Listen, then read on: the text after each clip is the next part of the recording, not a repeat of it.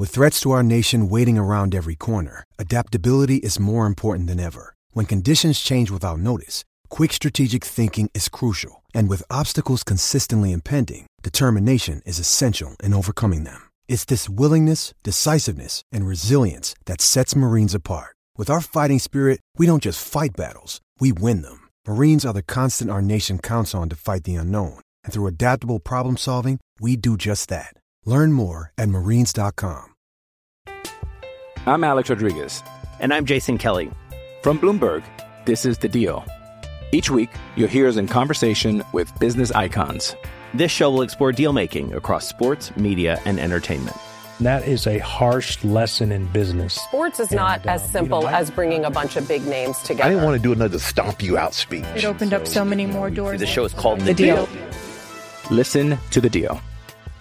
Listen to The Deal on Spotify.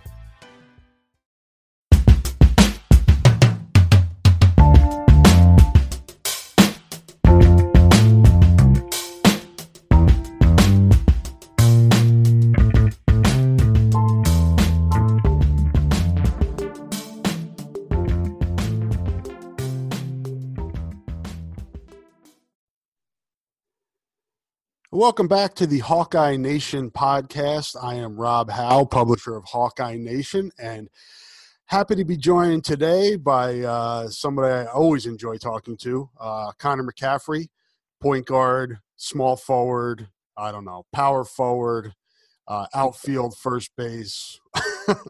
Yeah. You have a lot of positions. How are you, man? How have you been? I haven't talked to you since the end of the season, and obviously 2020 is bananas.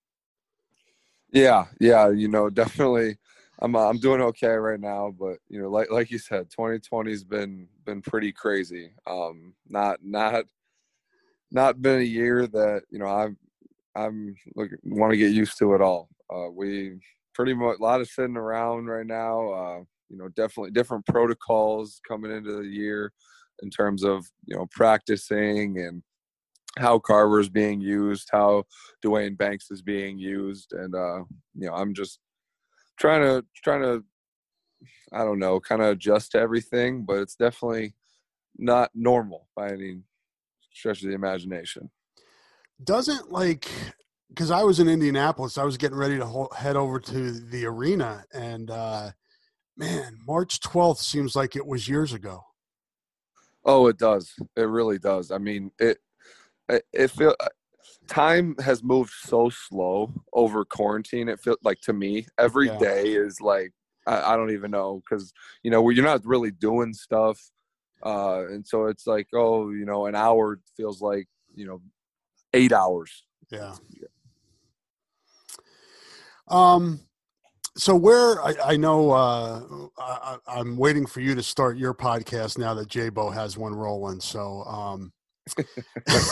I haven't. Yeah. I've heard the pod with TC is great, and I'm looking forward to listening to that later today. And we're recording this for those folks that are listening. We're recording this on August the 31st, and encourage people to listen to Jordan Bohannon's podcast, but.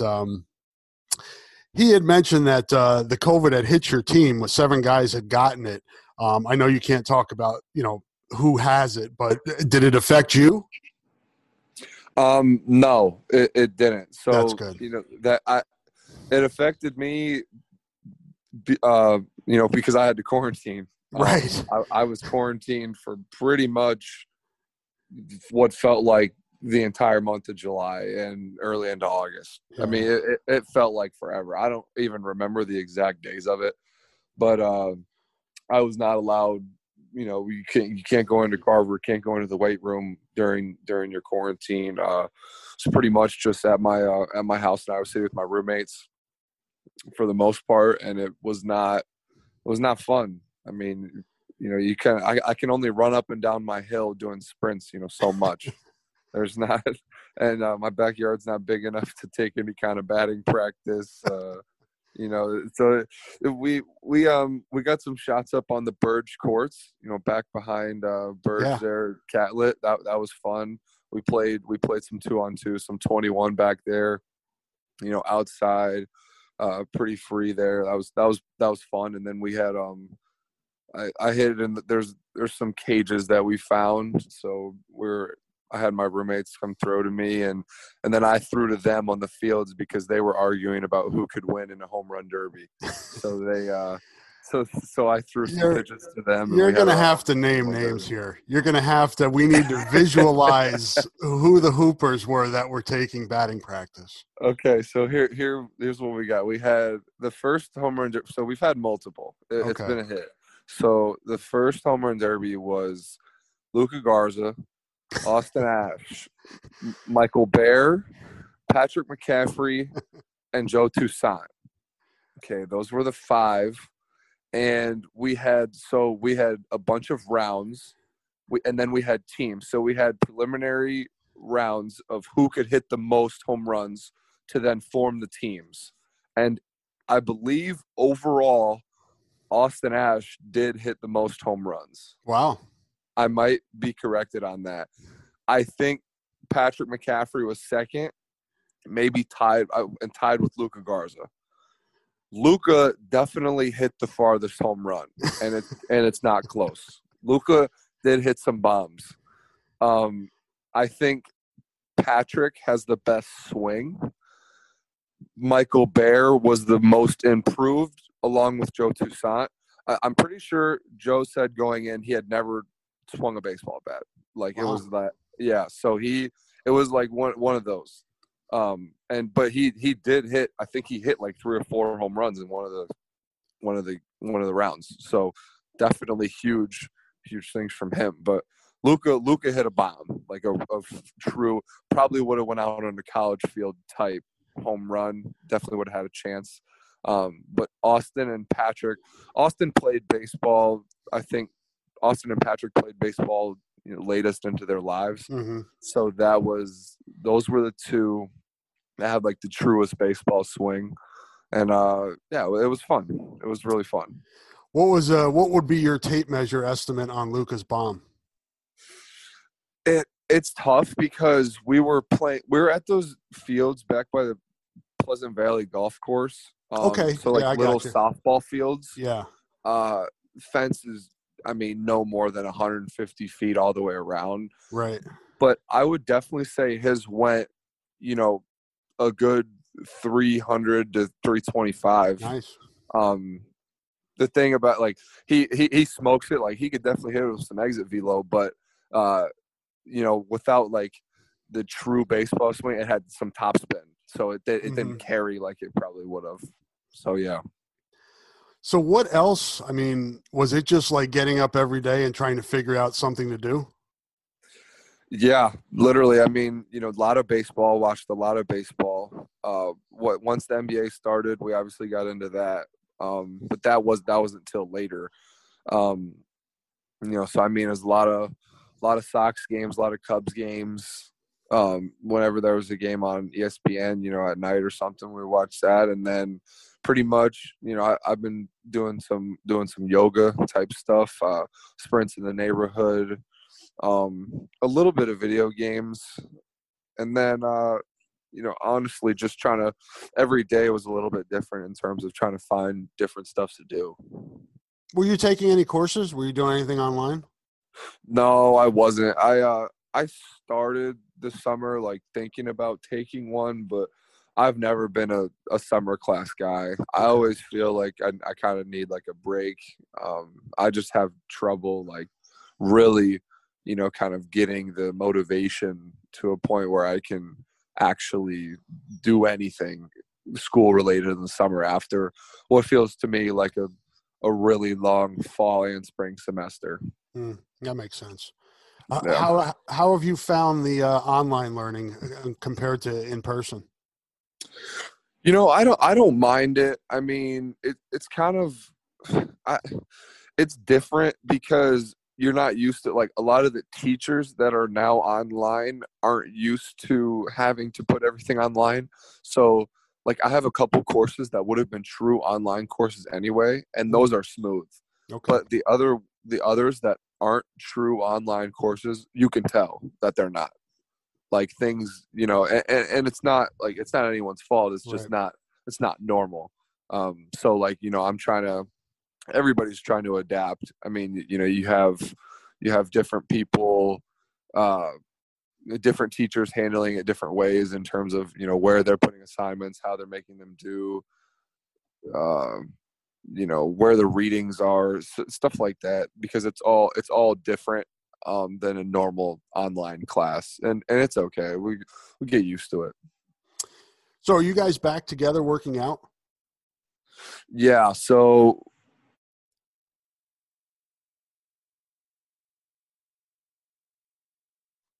you there? This week, I believe, is the first week of mandatory workouts. I've been with baseball, so okay. I went to the gym a couple of times last week during the time, but I didn't go every day. I went with baseball. So, but yeah, I believe this week's mandatory workouts and then mandatory lifts as well. Has anything changed since you guys had the quarantine? Were there any like protocols that came into existence, or you did things a little bit tighter, or was the I don't call it an outbreak if there was however many guys got it, but were you, I guess, did you take more precautions when you came back together? Yes. So now, well, kind of. So basically, I think before our whole team outbreak, it was okay, wear a mask all the time. But like when you're playing in Carver, like 5-on-5 and everything, you obviously can take it off. And that's been something that has now kind of been changed. And they're wanting everyone to wear a mask all the time, because they're saying that will limit like your quarantine time. As you can imagine, it makes it pretty difficult to breathe when you're trying to play basketball with a mask over your face. Right. So that's been interesting for sure. And it's the same in the weight room. It's the same. I mean, we had a 95-degree baseball practice outside. We're wearing masks. It's very like, so it's our making everything. I do see, like, you know, everyone's wearing a mask. So you were wearing a mask when you were around him. Okay, you don't have to quarantine. You know, it's that kind of thing. Gotcha. If anyone was to get it, you know, that's the way that they're handling it. So before our outbreak, it wasn't like that, but now it is. And I think people are definitely still getting used to that. I personally don't see that continuing to stay a part of the protocol, just because like maybe it will, maybe it won't, but I don't see how like we can play like a legitimate 5-on-5 with, you know, everybody wearing masks all the time. You know, that I just think that would be very, very hard, you know, and just to breathe. I mean, I don't like wearing it, you know, in the grocery store for more than, you know, 20 minutes. I'm trying to get a little claustrophobic in terms of, you know, how, but that's the way it is right now. And, you know, so we're trying to handle that as is. And I guess, you know, hopefully we'll get used to it. Yeah, I would imagine that baseball is a heck of a lot more conducive to wearing masks all the time than basketball with the cardio. Even baseball is probably difficult as well. Do you have to take more like stoppages and just to get people, you know, a little bit more of a chance to breathe? Yeah, so like with baseball, how it's been has definitely been different for basketball. Like in baseball, you know, I think it's like, oh, you know, if you're out playing right field and no, like there's somebody in center field and somebody at first and second base, like you can lower the mask, right? Because you're not near anyone. And that's kind of how it's been like in the majors too, is like, okay, if there's somebody on first and you're playing first, you know, a base opposing player, you pull the mask up. Like I've seen Rizzo do that. Yep. You know, pull the mask up, and then when they leave, if nobody's near you, you're just playing first, you can pull it down a little bit. And I think it's pretty much been that way for baseball as well. Like, you know, if we're nowhere near each other, you know, playing catch or something, then, you know, I will personally at least pull my mask down a little bit just to breathe easier. But then in basketball, you know, it is different because it's definitely more of a close contact type sport. So you don't have those chances to pull it down and, you know, breathe. So you're kind of like, you know, trying to pick your spots. You know, you walk away from someone, pull it down, catch your breath, you know, that kind of thing. But it's definitely harder to find, you know, time to breathe and everything. You mentioned Rizzo. Are you a Cubs fan? I know your dad's a Phillies fan. Yeah, no, I'm not. I'm a baseball fan. I'm a Phillies fan as well. Okay. I'm definitely a Phillies fan. I'm a Bryce Harper guy. And then I'm a Sox fan as well, to be honest. Okay. You know, because of Nico. You know, so I've been big on the Sox, you know, this whole time.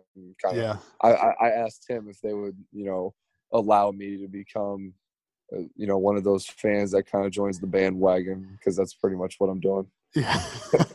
I like the Yankees as well, you know, because I grew up in New York. I used to listen to the Yankee games on the radio, the Cano and Jeter A-Rod teams. Yeah. I used to listen to those games on the radio like every night before I went to bed. But I'm definitely, you know, Phillies are my number one, and then like everybody else is kind of like I enjoy watching, but I'll root for the Sox pretty much, you know, as that second team if I'm watching, you know, with Nico for sure. Gotcha. Yeah, I lean toward the Sox around here too. I moved out here, and I've told you this before, in '97 from South Jersey, and I grew up a Mets fan, and so I relate to the Sox because they're kind of like the second class team in Chicago. Everybody's a Cubs fan, and this, you know, there are Sox fans obviously, but the Cubs are the darlings of Chicago, kind of like the Yankees are to the Mets in New York. Right. So I kind of can relate. And the Sox have done an incredible job of rebuilding that team. They've got some young studs. Oh yeah. No, that lineup's fun to watch. That lineup is crazy. It's been fun. I mean, they hit more home runs, I swear, watching the games than it's like, oh, you're surprised if they go like 2 or 3 innings without a home run. I know. It's crazy. How much baseball did you get in during you know, the 6 months from March to I mean, basketball is easier. You can go out and just kind of, and I know you talked about taking some BP and stuff, but basketball, you can go out and pretty much shoot or whatever by yourself. Baseball's a little bit different. Yeah. So I started playing with a summer ball team, and then I was forced to stop, to be honest, because I played maybe, I think it was like 4 games before I got shut down by the docs here, because, you know, it's kind of like with the policies in place, just trying to keep everybody, you know, within like your own little group. Right. Was the way. Yeah, exactly. So when we first were brought back, it was okay. The word they were using was like your cohort. So like I was around like the team and like my family and, you know, stuff like that. Like and, you know, don't really go too much outside of that. Like you don't need to be going, you know, you don't need to drive to anywhere, you know, Cedar Rapids, Illinois to see friends you haven't seen in a while, you know, that kind of thing. You don't know people, what they've been doing, like don't go see them. And so obviously I couldn't account for, you know, what the people on my summer league team were doing outside of, you know, our games. So that was kind of like how it was shut down. So I got to do that for a little bit, but then other than that, I mean, for the most part, it was just like hidden in the cages. Never really took like a live, you know, BP round or anything like that. But yeah, so it was tough. It was kind of, you know, it was definitely stir crazy. And, you know, I was trying to make up things to do every day. You know, like I said, it's like, okay, well, what can we do today? Let's make up like some type of game. Let's do something new. Like, what can we do? Yeah. Competitors are going to compete, right? Right. Exactly. Where was the summer league team? It was just in the Iowa Valley League. Okay. You know, I played for this team called Red Top. And we played like up in Norway. And then I think one of the other games was in Watkins. So and play all around. And I've played for them in the past. You know, we've played at Williamsburg, Iowa City West, Regina, you know, places like that. And you just play other teams, you know, from around these other, like there's a team from Walford, Watkins, Norway, Williamsburg. And then I think there's like one or two more. So yeah, it's a pretty good league. It's a good way to get some at bats. That must have been nice after not being in any live competition to be able to get out there and compete a little bit. Yeah, no, it was. I mean, it was something to do. You know, it was fun while it lasted, I guess. What you said you've been with the baseball team here since school started again. What's it been like getting back out there again and, you know, training? Do you feel like you're getting? Is it like getting, you know, back on a bike, or are you feeling like you're playing catch up a little bit? Yeah, no, to be honest, it does feel like a normal fall. I mean, for the most part, you know, I think Coach has done a good job of, you know, trying to make it, you know, seem as normal as possible. You know, taking everything as is. Obviously things are different, but, you know, you can't, like, Coach is big on, you know, what can you control? You know, don't complain about things that you can't control, like not even at all. So, you know, if you can't control this, just focus on becoming like a little bit better every single day. And so that's kind of, I think, like how the mindset is going into workouts every day. And you know, that's a good way to keep from, you know, being like, wow, like, you know, this, I wish it was normal, you know, this sucks, that kind of thing. So it's honestly been pretty decent. We haven't had a full practice yet. We've had like individual workouts and stuff. So it'll be interesting to see, you know, how full practice is handled, but I'm assuming it's going to feel pretty normal for the most part. What was it like for you? I mean, did you get a sense, you know, early on? I know you've been friends with Lucas since I think I remember doing a story on you guys when you were at the Nike 100 down in, I think that was that St. Louis? Yep, St. Louis. And so you guys are friends and you know him pretty well. I mean, what was it like for you watching him kind of go through the process of, you know, such an unusual pre-draft process and then having to, you know, figure out what to do? I mean, did you guys talk about that, or how did you observe that? Yeah, so we did talk about it. You know, for me, like how, you know, we did. It was kind of weird because, like you said, it was an unusual draft process. So, you know, things aren't as they normally are. So he was doing meetings, you know, on his laptop with teams, you know, in the living room, you know, that kind of thing. So, I mean, you know, you're trying to, like, you want to be, you know, there for him and, you know, help him if he wants to talk. But, you know, I also didn't want to press him either. You know, that kind of thing. That was kind of how I felt. And so I want to say we had one or two, maybe three conversations towards the end of the process. And I was thinking, you know, he's leaning towards coming back, you know, that kind of thing. But, you know, there were times when I was like, wow, I think, you know, he might leave, you know, also. So it was interesting for me to go through it. But, you know, that he's such like a deep thinker, you know, he takes notes and, you know, he's everything weighs on him pretty heavily. You know, he was really, really thought deeply about the entire situation and pros and cons, and he gets multiple opinions, talks to multiple people, becomes very informed. And, you know, I think that's the right way, you know, to make a decision like that. And, you know, it was fun watching him, you know, go through that, because obviously then it was, you know, more, we were even happier, you know, when he told us that he would be coming back because of, you know, just the entire process of it all. Yeah, and that's such a huge thing for you guys to go through as well, because it changes the dynamic of your team and, you know, just immensely whether or not he's coming back. So, I mean, once you hear that he is coming back, does your mind immediately click to, man, we have a chance to do something this year?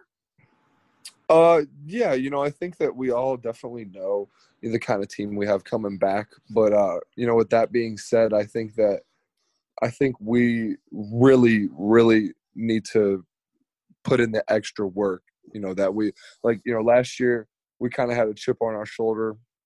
We weren't like picked very high or anything. Right. And then we're one bucket away from finishing fourth, in the league and being in a really good spot. And I think that even the year before that we played with a little bit of a chip on our shoulder. And this year, I think, to be honest, we'll do the same. We're never going to be guys that become complacent. We're all fierce competitors, and we're gonna come out. We love to hoop. Like, I've said this about our team before. Like, we're hoopers, so it's fun and it's gonna be intense, and we're gonna love playing. Like, it's not gonna be something like, I feel like we're gonna enjoy every single night as it comes. We're gonna be always just loving every single moment with each other, whether it's practice, whether it's a game, hopefully there can be fans, we can enjoy it with the fans.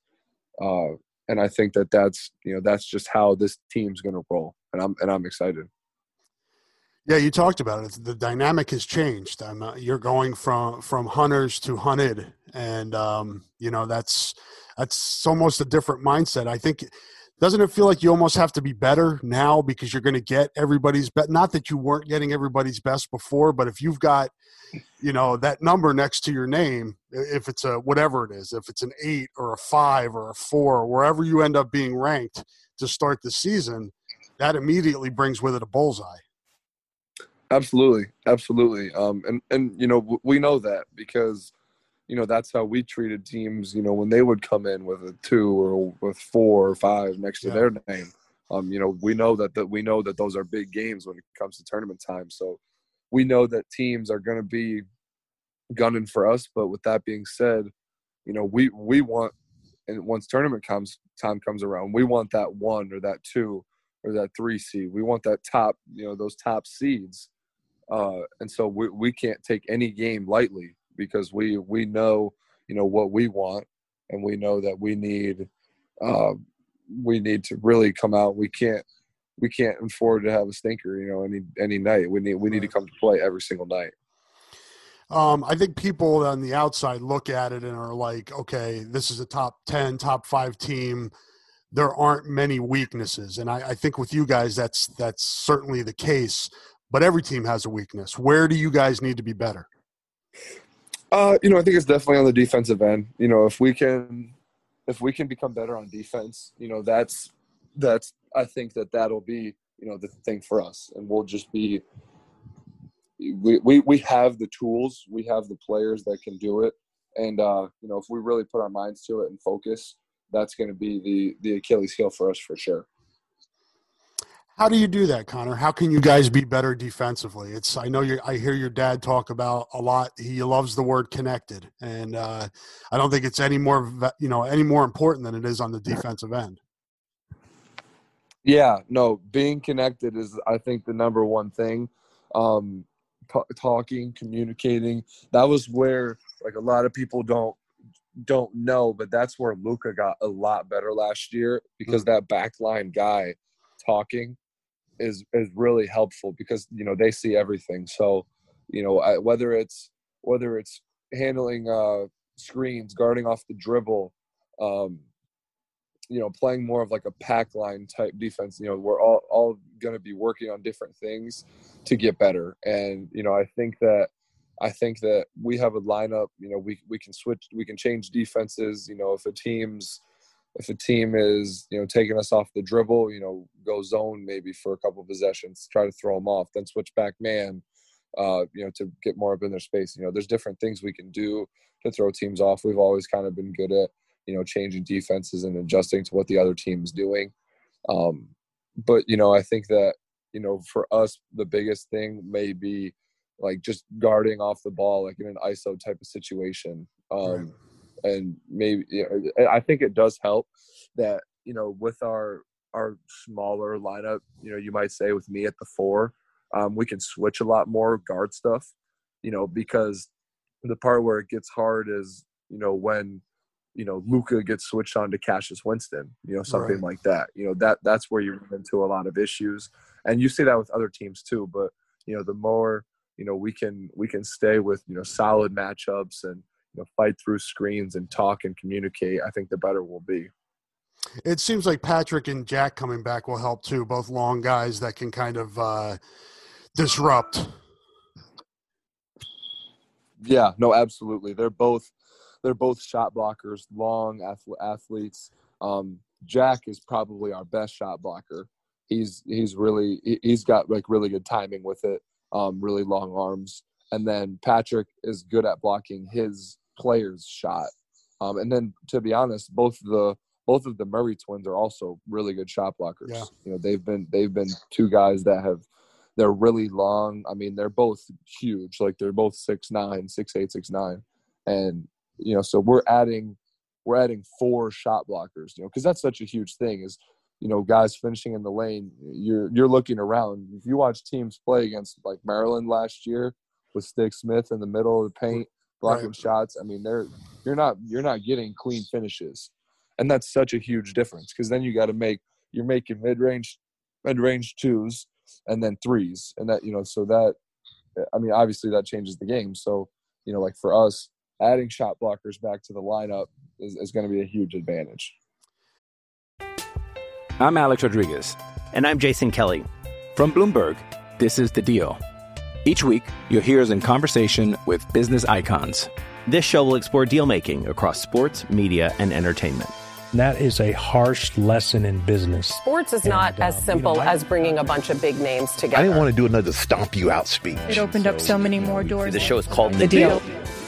Listen to The Deal. Listen to The Deal on Spotify. 5 incoming freshmen's a big group. How have you guys incorporated them, and how have they adjusted? I think it's gone really well, to be honest with you. I think that, they all have really done well with the transition. The way that we try to help them is just, talking through everything with them. We didn't really get to have a ton of team practices before we got shut down. Yeah. So, they missed out in that regard. But I do think that this is a smart incoming group that we have. I think they'll be able to, learn everything that we're doing pretty quickly. And, with the way that the game is now, like we're not really sure, when we're going to be starting, what the terms are going to be, when's practice going to be. And I think that they've all handled that well. And that, that's obviously, got to be really weird for some freshmen coming in and, all around the country, freshmen coming in and things are just different. It's like, well, it's already hard enough to adjust. And now you have to adjust to all these extra protocols and stuff like that. So, I mean, I think they've all handled it well. They've played well. I mean, Tony is really, really athletic. Aaron's been really good with the ball, and Chris and Keegan. We haven't gotten to play 5-on-5 with Big Josh yet because he was obviously late coming in. So hopefully we can do that soon. But we've had good moments with all of them.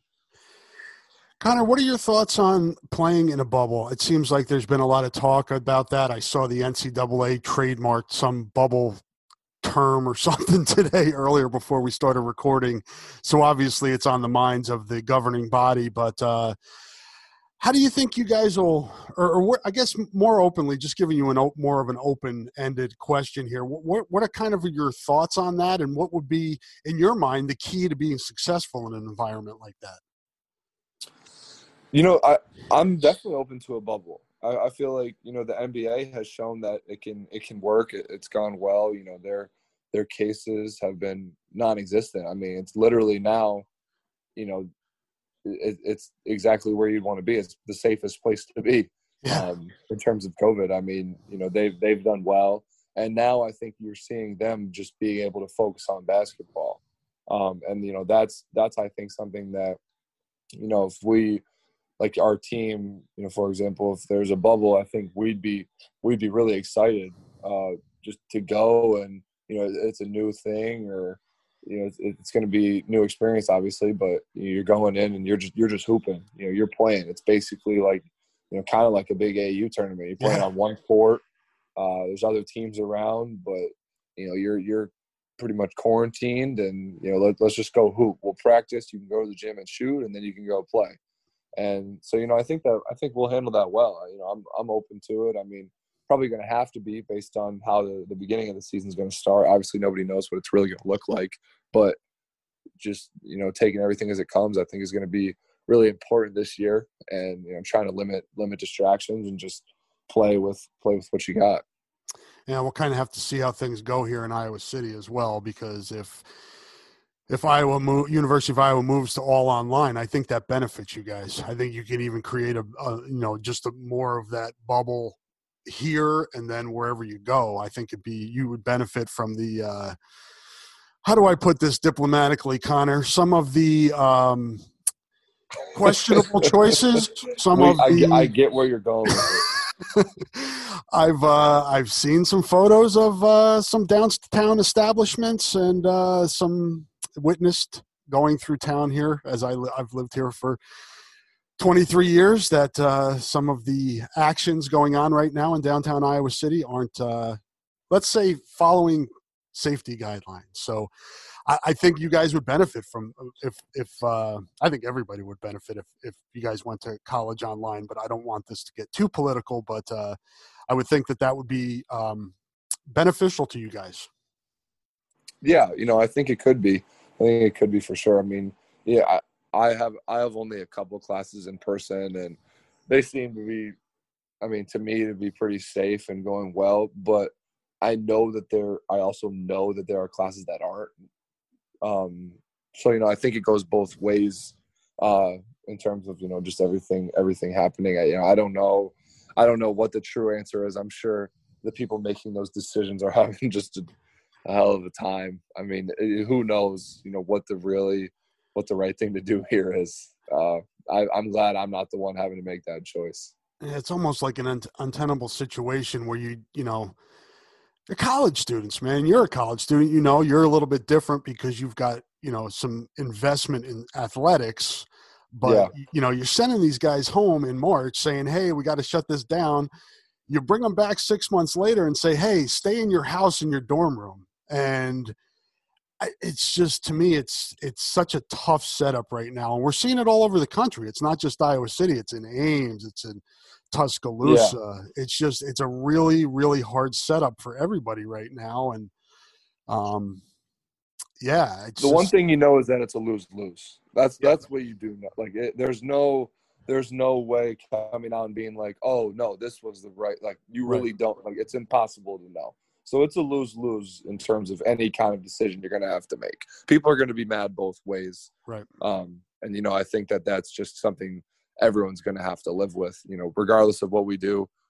It's going to be different for a while. And, you know, hopefully I'm hopeful that second semester, by the time that comes around, you know, maybe there's a vaccine or something, and you know, we can all calm down and things can come back to normal, you know, whatever may happen. But it's definitely interesting.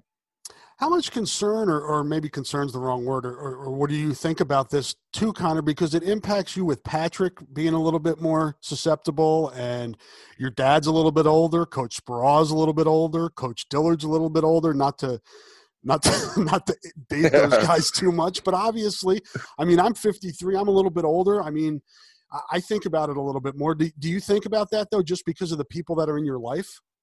No, I definitely do. And that's why, for me, I've been pretty careful, to be completely honest with you. I've been listening to most of all the protocols. You know, I'm masked up all the time. You know, that's kind of how I've been going about my day. My sister has pretty bad asthma too, so that's okay. She's honestly who I've been most careful around, because she's also been pretty anxious about the entire thing.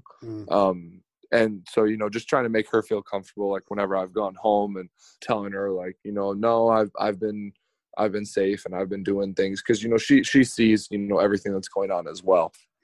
So I think, me telling her and assuring her that everything that I've been doing has been okay, just so I can even be around, as I think is important. And then, when it comes to my dad, he's not somebody that like worries as much about, he doesn't worry as much about it, I would say, but definitely it's like weird because like, I think like I'm still careful around him, and he knows like it's how dangerous it is. And I don't know. He's just not somebody that really is like ever crazy sick. Like I don't remember my dad ever getting like really sick, to be honest. Like I don't know. It's weird, but he's just somebody I feel like who, even if he is sick, like, he has like maybe a little cold, but he goes and lays down and, something like that. You don't even notice. Like he doesn't really complain about it or anything like that. Maybe my mom has to deal with that more.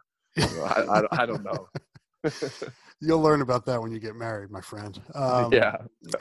Your dad doesn't really worry about anything, though, does he? I mean, I've known him now for 10 years, and I can't remember. I mean, whenever I bring something up that, somebody might be worried about, he's like, I don't really worry about that. No, he's pretty stress-free. He's not one to mull over, like, the little things. He's always, like, he's big on control what you can control as well, just as Coach Heller is. There's a lot of things that happen.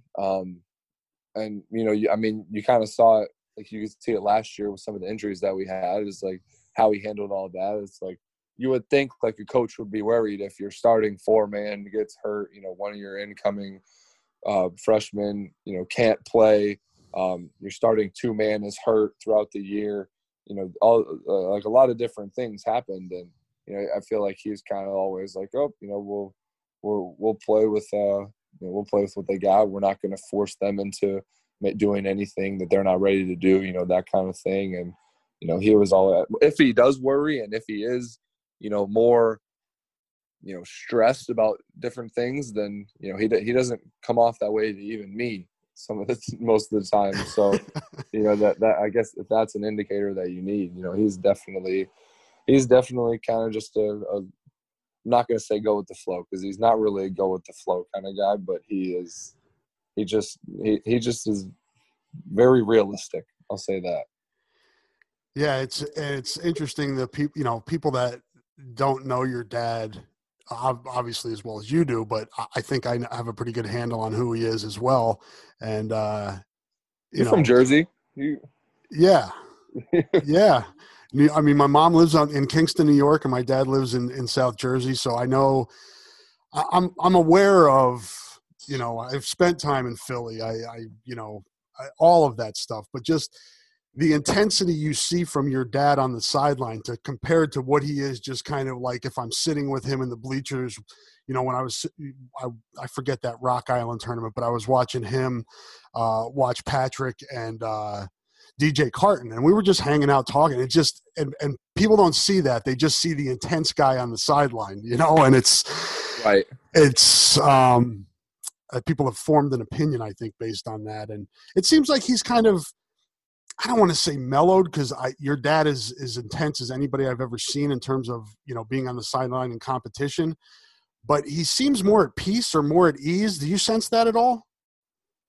Yeah, no, I do. I think that, he's, to be honest, I think he trusts us. Yeah, I get that sense too. It seems like he's really, he feels like you guys can kind of take care of yourselves a lot of times. Yeah, no, I do. I think I feel like he trusts me in some situations. He trusts Jordan, he trusts CJ and Weezy, Luka. We're more of a veteran group, right? And he's, don't get me wrong, like he'll still get on us, but I do think he's definitely going to be more mellowed out. If he's not worried about everything that we're doing, he's not worried about, if he calls a play, at this point, we're all going to know the play. And, that hasn't necessarily been the case in years past, with freshmen or, whatever, who's in at the end of the game. If, I mean, when Jordan was a freshman, those were pretty much, I want to say there were like 3 or 4 freshmen in at the end of the game with Peter some of the time. Yeah. So, those are teams that, you're worried, if you call a play down the stretch in a 2-point game, are they going to know it? Like, are they communicating on defense? And those are, I mean, I'm not a coach. I don't know all of the things that go into a coach worrying during the game, but now I just feel like he definitely has grown to trust us a little bit more.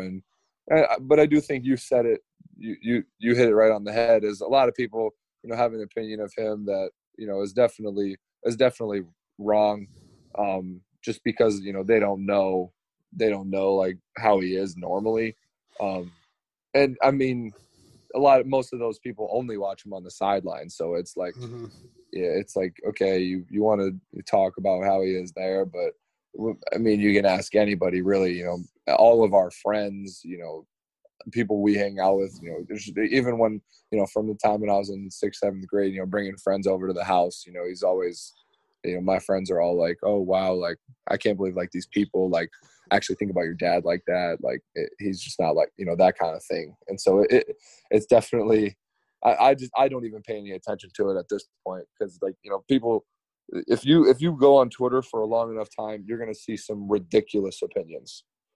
And the problem with people is that they'll be like, oh no, like I'm right, like you're wrong. Well, like, no, you are a moron. But like, you can't argue with someone who is like that. So it's just kind of like, I guess you got to take it for what it is. Yeah. And Twitter's a cesspool. It is ridiculous. And I mean, you see me, I'm down on the court, I'm shooting photos. And a lot of times that first half, I'm sitting by the visitor's bench, and your dad, for whatever reason, he's more, I don't know. The way maybe it's because he turns red a little bit, but it almost projects more than, but the other coaches are doing the same thing. I mean, Izzo complains nonstop. I mean, from the opening tip to the end of the game, he is nonstop every time the referee comes by him. Same with Turgeon. Anybody you name in the league. Yeah. They're I think, all the to same. be honest, most coaches, I mean, most coaches do. Maybe my dad's just louder and turns red. That could be what it is. And it's strategic too. I mean, everybody's looking for that little bit of – the games are so competitive that you need every little edge that you can get with the officials. And we all know the officials can be inconsistent. I'll be nice. Right? Yeah, they have a tough job to do. Sure. And I'm definitely, during the year, I feel like, I try to be someone that like talks to them. I try not to like yell. I feel like I have a good relationship with most of the refs in the league, but they have a tough job to do, and I think that they're constantly getting nagged by multiple people from both sides. And it's honestly this whole time watching the NBA and the bubble have the way that players go at refs, because I feel like now it's seen more because there isn't any background. You're purely watching the court and what's going on in the court. You pretty much catch everything. Right. There's no fandom, anything kind of going on. You see how much the refs take, like in just in pure complaints, and it's crazy. It really is. And I mean, you said it. They're not. They're not always right. We'll say it like they're not, but it's a really hard job, and I will defend them to some extent. When I'm not on the court and in an intense battle, the heat of the moment, right? The heat of the moment, you might get a different thought. But right now, when I'm not in the middle of a game, I'll say that the refs have a really tough job to do. I'm really looking forward to the Illinois games this year. Me too. You should see some of the tweets that get at me about Illinois. People are excited, but like also like I think people forgot that like we beat them at home, like very like pretty. I mean, Yeah. You know, down the stretch, you know, it was a close game, but like we beat them with that exact team that they have back without Jordan. But now it's like and we lost by 2 at their place. They lose Feliz, who in my opinion was he was one of their guys. Like, yep. I think he was very good, very, very good. They lose him, but now it's like, oh my God, like I'm getting tweets at me like, I can't wait to watch the Illini destroy you guys again. Like, did you not watch like we've beaten them like 5 out of 6 times. Like, what do you destroy us when? When did you watch? Are you talking like, you're not talking about football? Like, what are you talking about? Like, I don't know, but like you can't, like I said, like you can't respond to some of these people. No, and it's just great to have the rivalry back, to be honest with you. When like I said, when I started here in the late 90s, like, you know, Iowa's last Sweet 16 team and Tom Davis's last time down there, Iowa won in Assembly Hall, and it was just intense, man. And then it just kind of slowly deteriorated, and then Illinois had, you know, the D. Brown and Williams teams and got really good when Self was there, and Iowa. All right, I think we've worked through those technical difficulties. Sorry about that, Connor. Maybe it was somebody from Illinois bugging us and figuring we were talking bad about them and submarining this podcast. Yeah, hey, it could have been. Who knows? Could have been. Yeah, I was just talking about how it's nice to have the rivalry back. It's you know, it's a good rivalry. Close schools are close. I think it's great when Iowa and Illinois and Wisconsin and Minnesota, maybe Nebraska with Fred.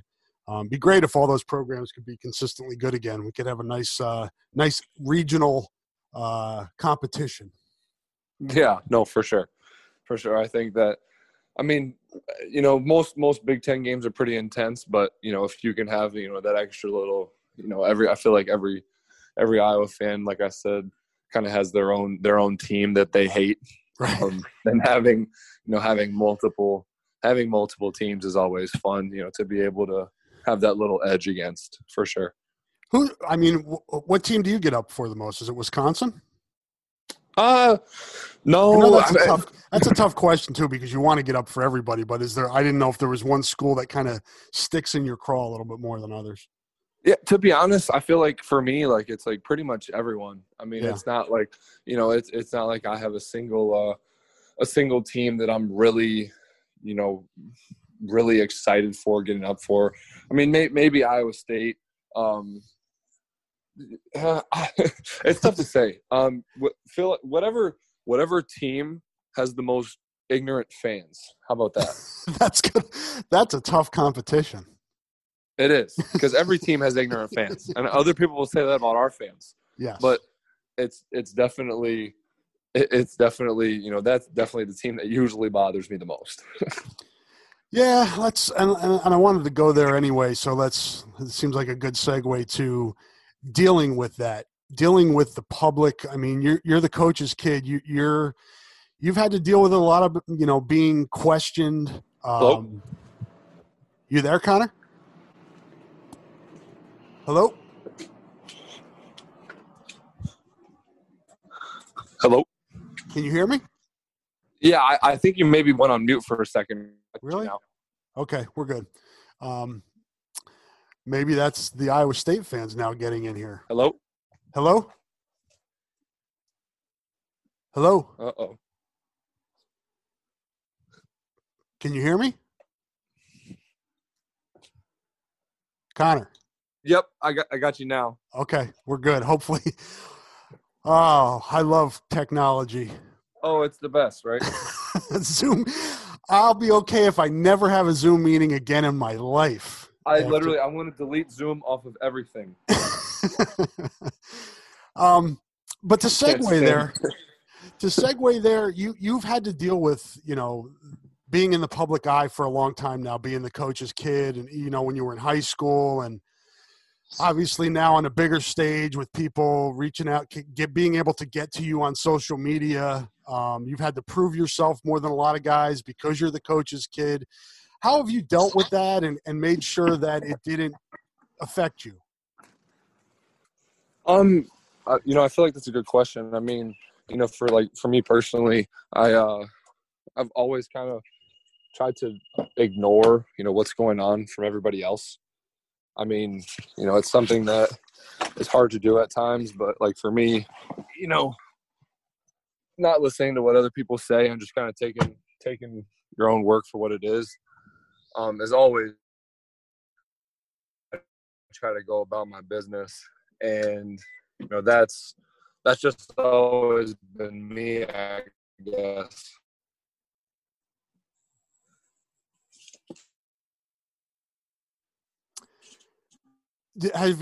Can you use it for motivation? Do you use it for motivation when people say, the only reason he's playing is because his dad's the coach?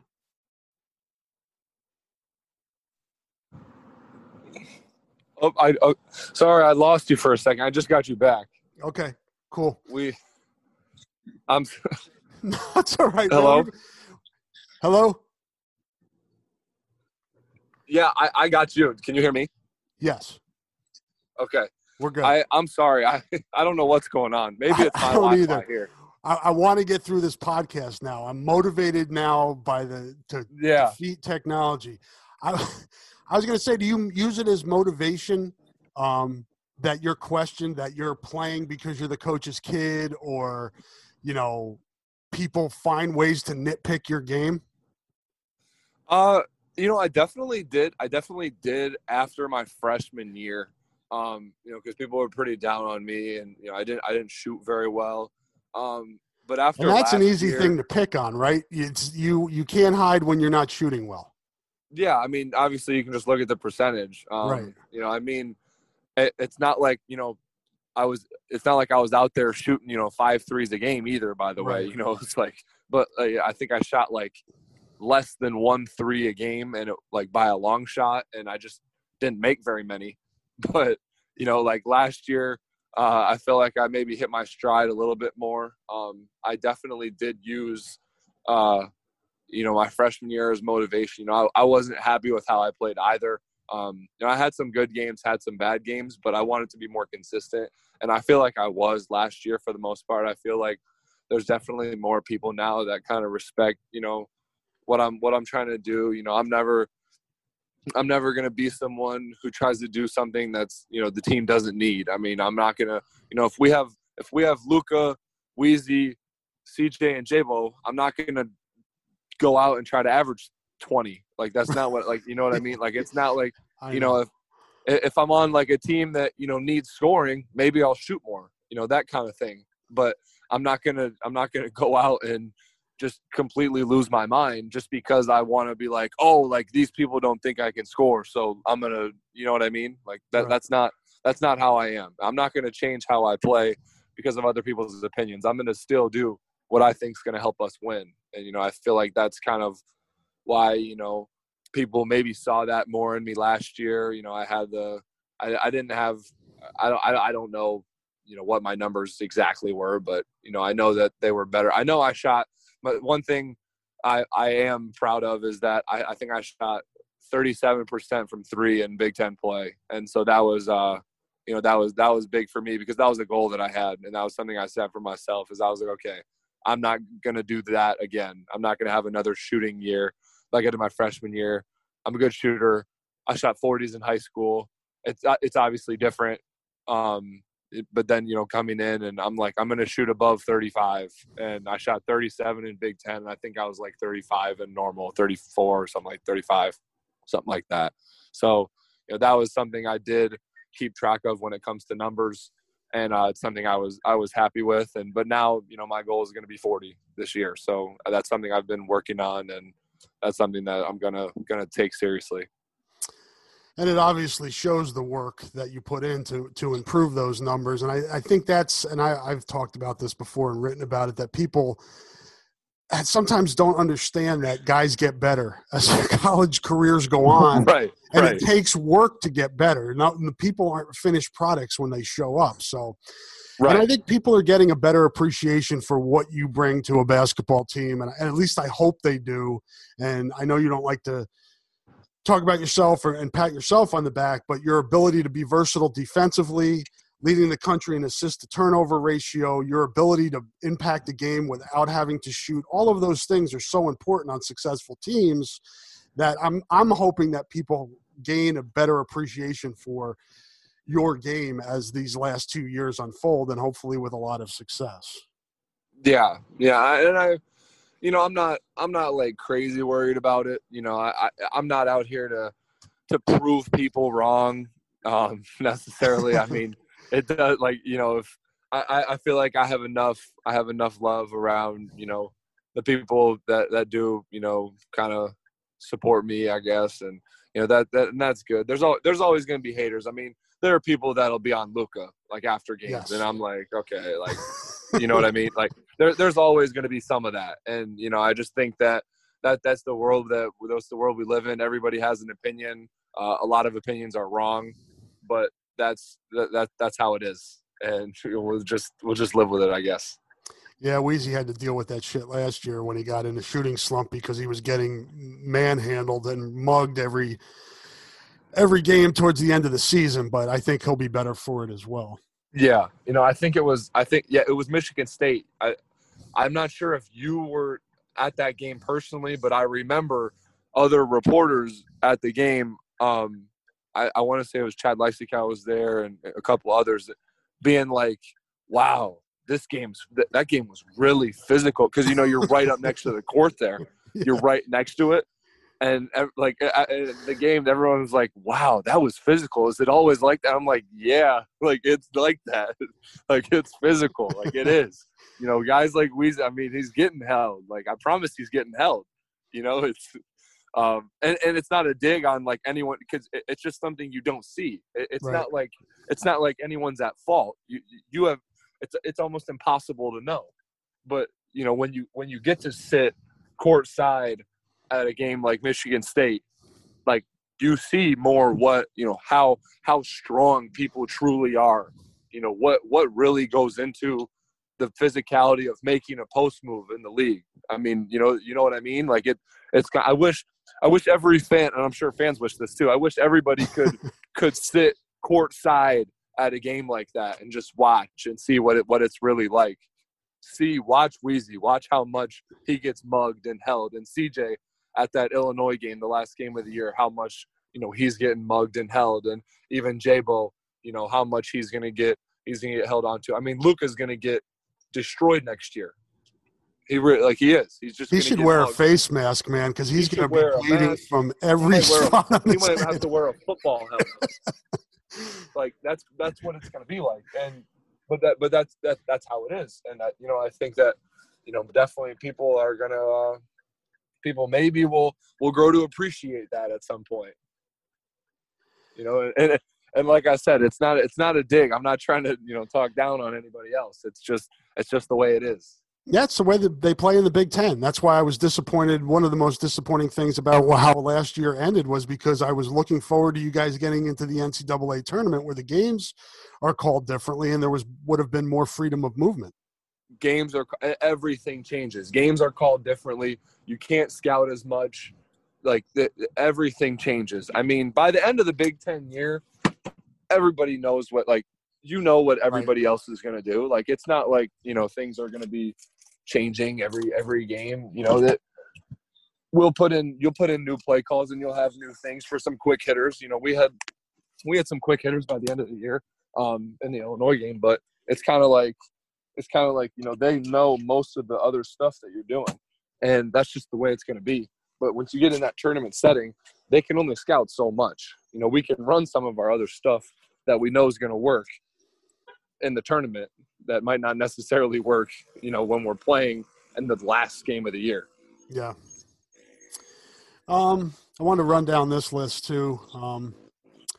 Casita Academic All District First Team, Academic All Big Ten, Iowa's Male Big Ten Sportsmanship Award honoree, Dean's List both semesters last year, Big Ten Distinguished Scholar. How important are those things to you?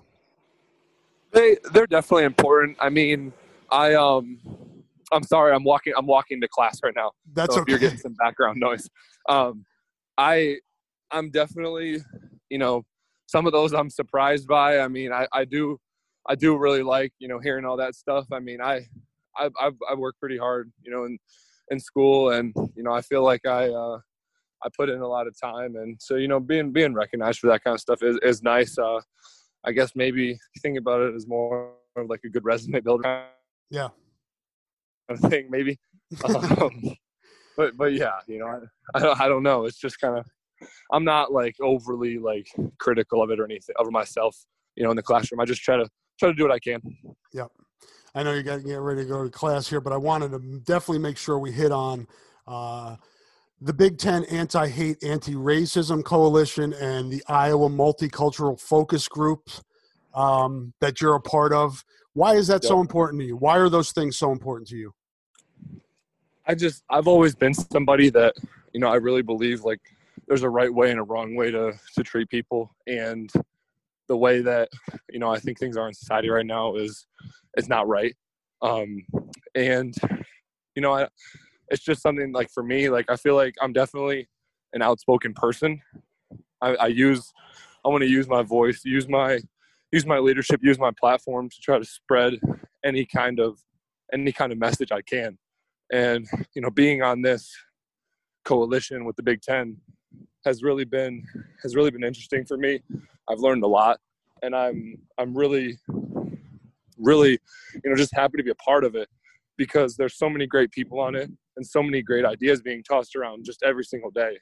And, I think that, we're really, we're doing a lot with Big Ten voter registration. That's a big thing for us. So everybody listening to the podcast, go vote, be registered to vote and vote. That's a big thing. That's what we're doing. So there's my one nod to that. Yeah, I'll plug it, brother. You can plug that as much as you want on my podcast. And I got haters on here, trust me, and I don't care. Okay, good. I hope that doesn't get you any hate, but yeah. Nah, it's too late. My little one came up to me the other day, looked over my shoulder at somebody ripping me on Twitter. Is like, "You got haters?" I was like, "Always, babe." You're like, yeah. No, it happens. Can't get away from them. But I mean, I know, and I know you got to go soon. But just, where does that come from? That awareness of diversity and equality, and what do you hope to see here? Is it's going to be up to you guys, the younger generation. Us old people aren't going to be here because this is going to take some time to fix. But what is your vision, or what do you hope to see as you grow older? I think that we're really going to start to see some true change. We have a lot of really young, great activists that are out in the community doing great things. And I just think, one by one, if you can change, people's hearts, change the way that people view, certain acts that people will carry out. I think that's when you'll start to see, real change being had. And, just looking at, I have people I consider family, that are Black, and, that's just like, for me, that's just always been how it is. And, I hope that one day, everybody can have, those kind of people, and there aren't people who think the way that some people do today. I'll say that. Okay. Well said, man. I wish we could talk more about that, but I know you got to get to class, and I've taken up enough of your time. And I really appreciate you joining us today, Connor. It worked out well. We'll be waiting for your podcast that you're going to start like J-Bo did, anxiously. Yeah, no, for sure. For sure. Thanks for having me. Good to talk to you. I'm looking forward to seeing you this season. Yep, good to talk to you as well. It'll be good to see you soon. Take care, Connor. Yep, you too. Bye.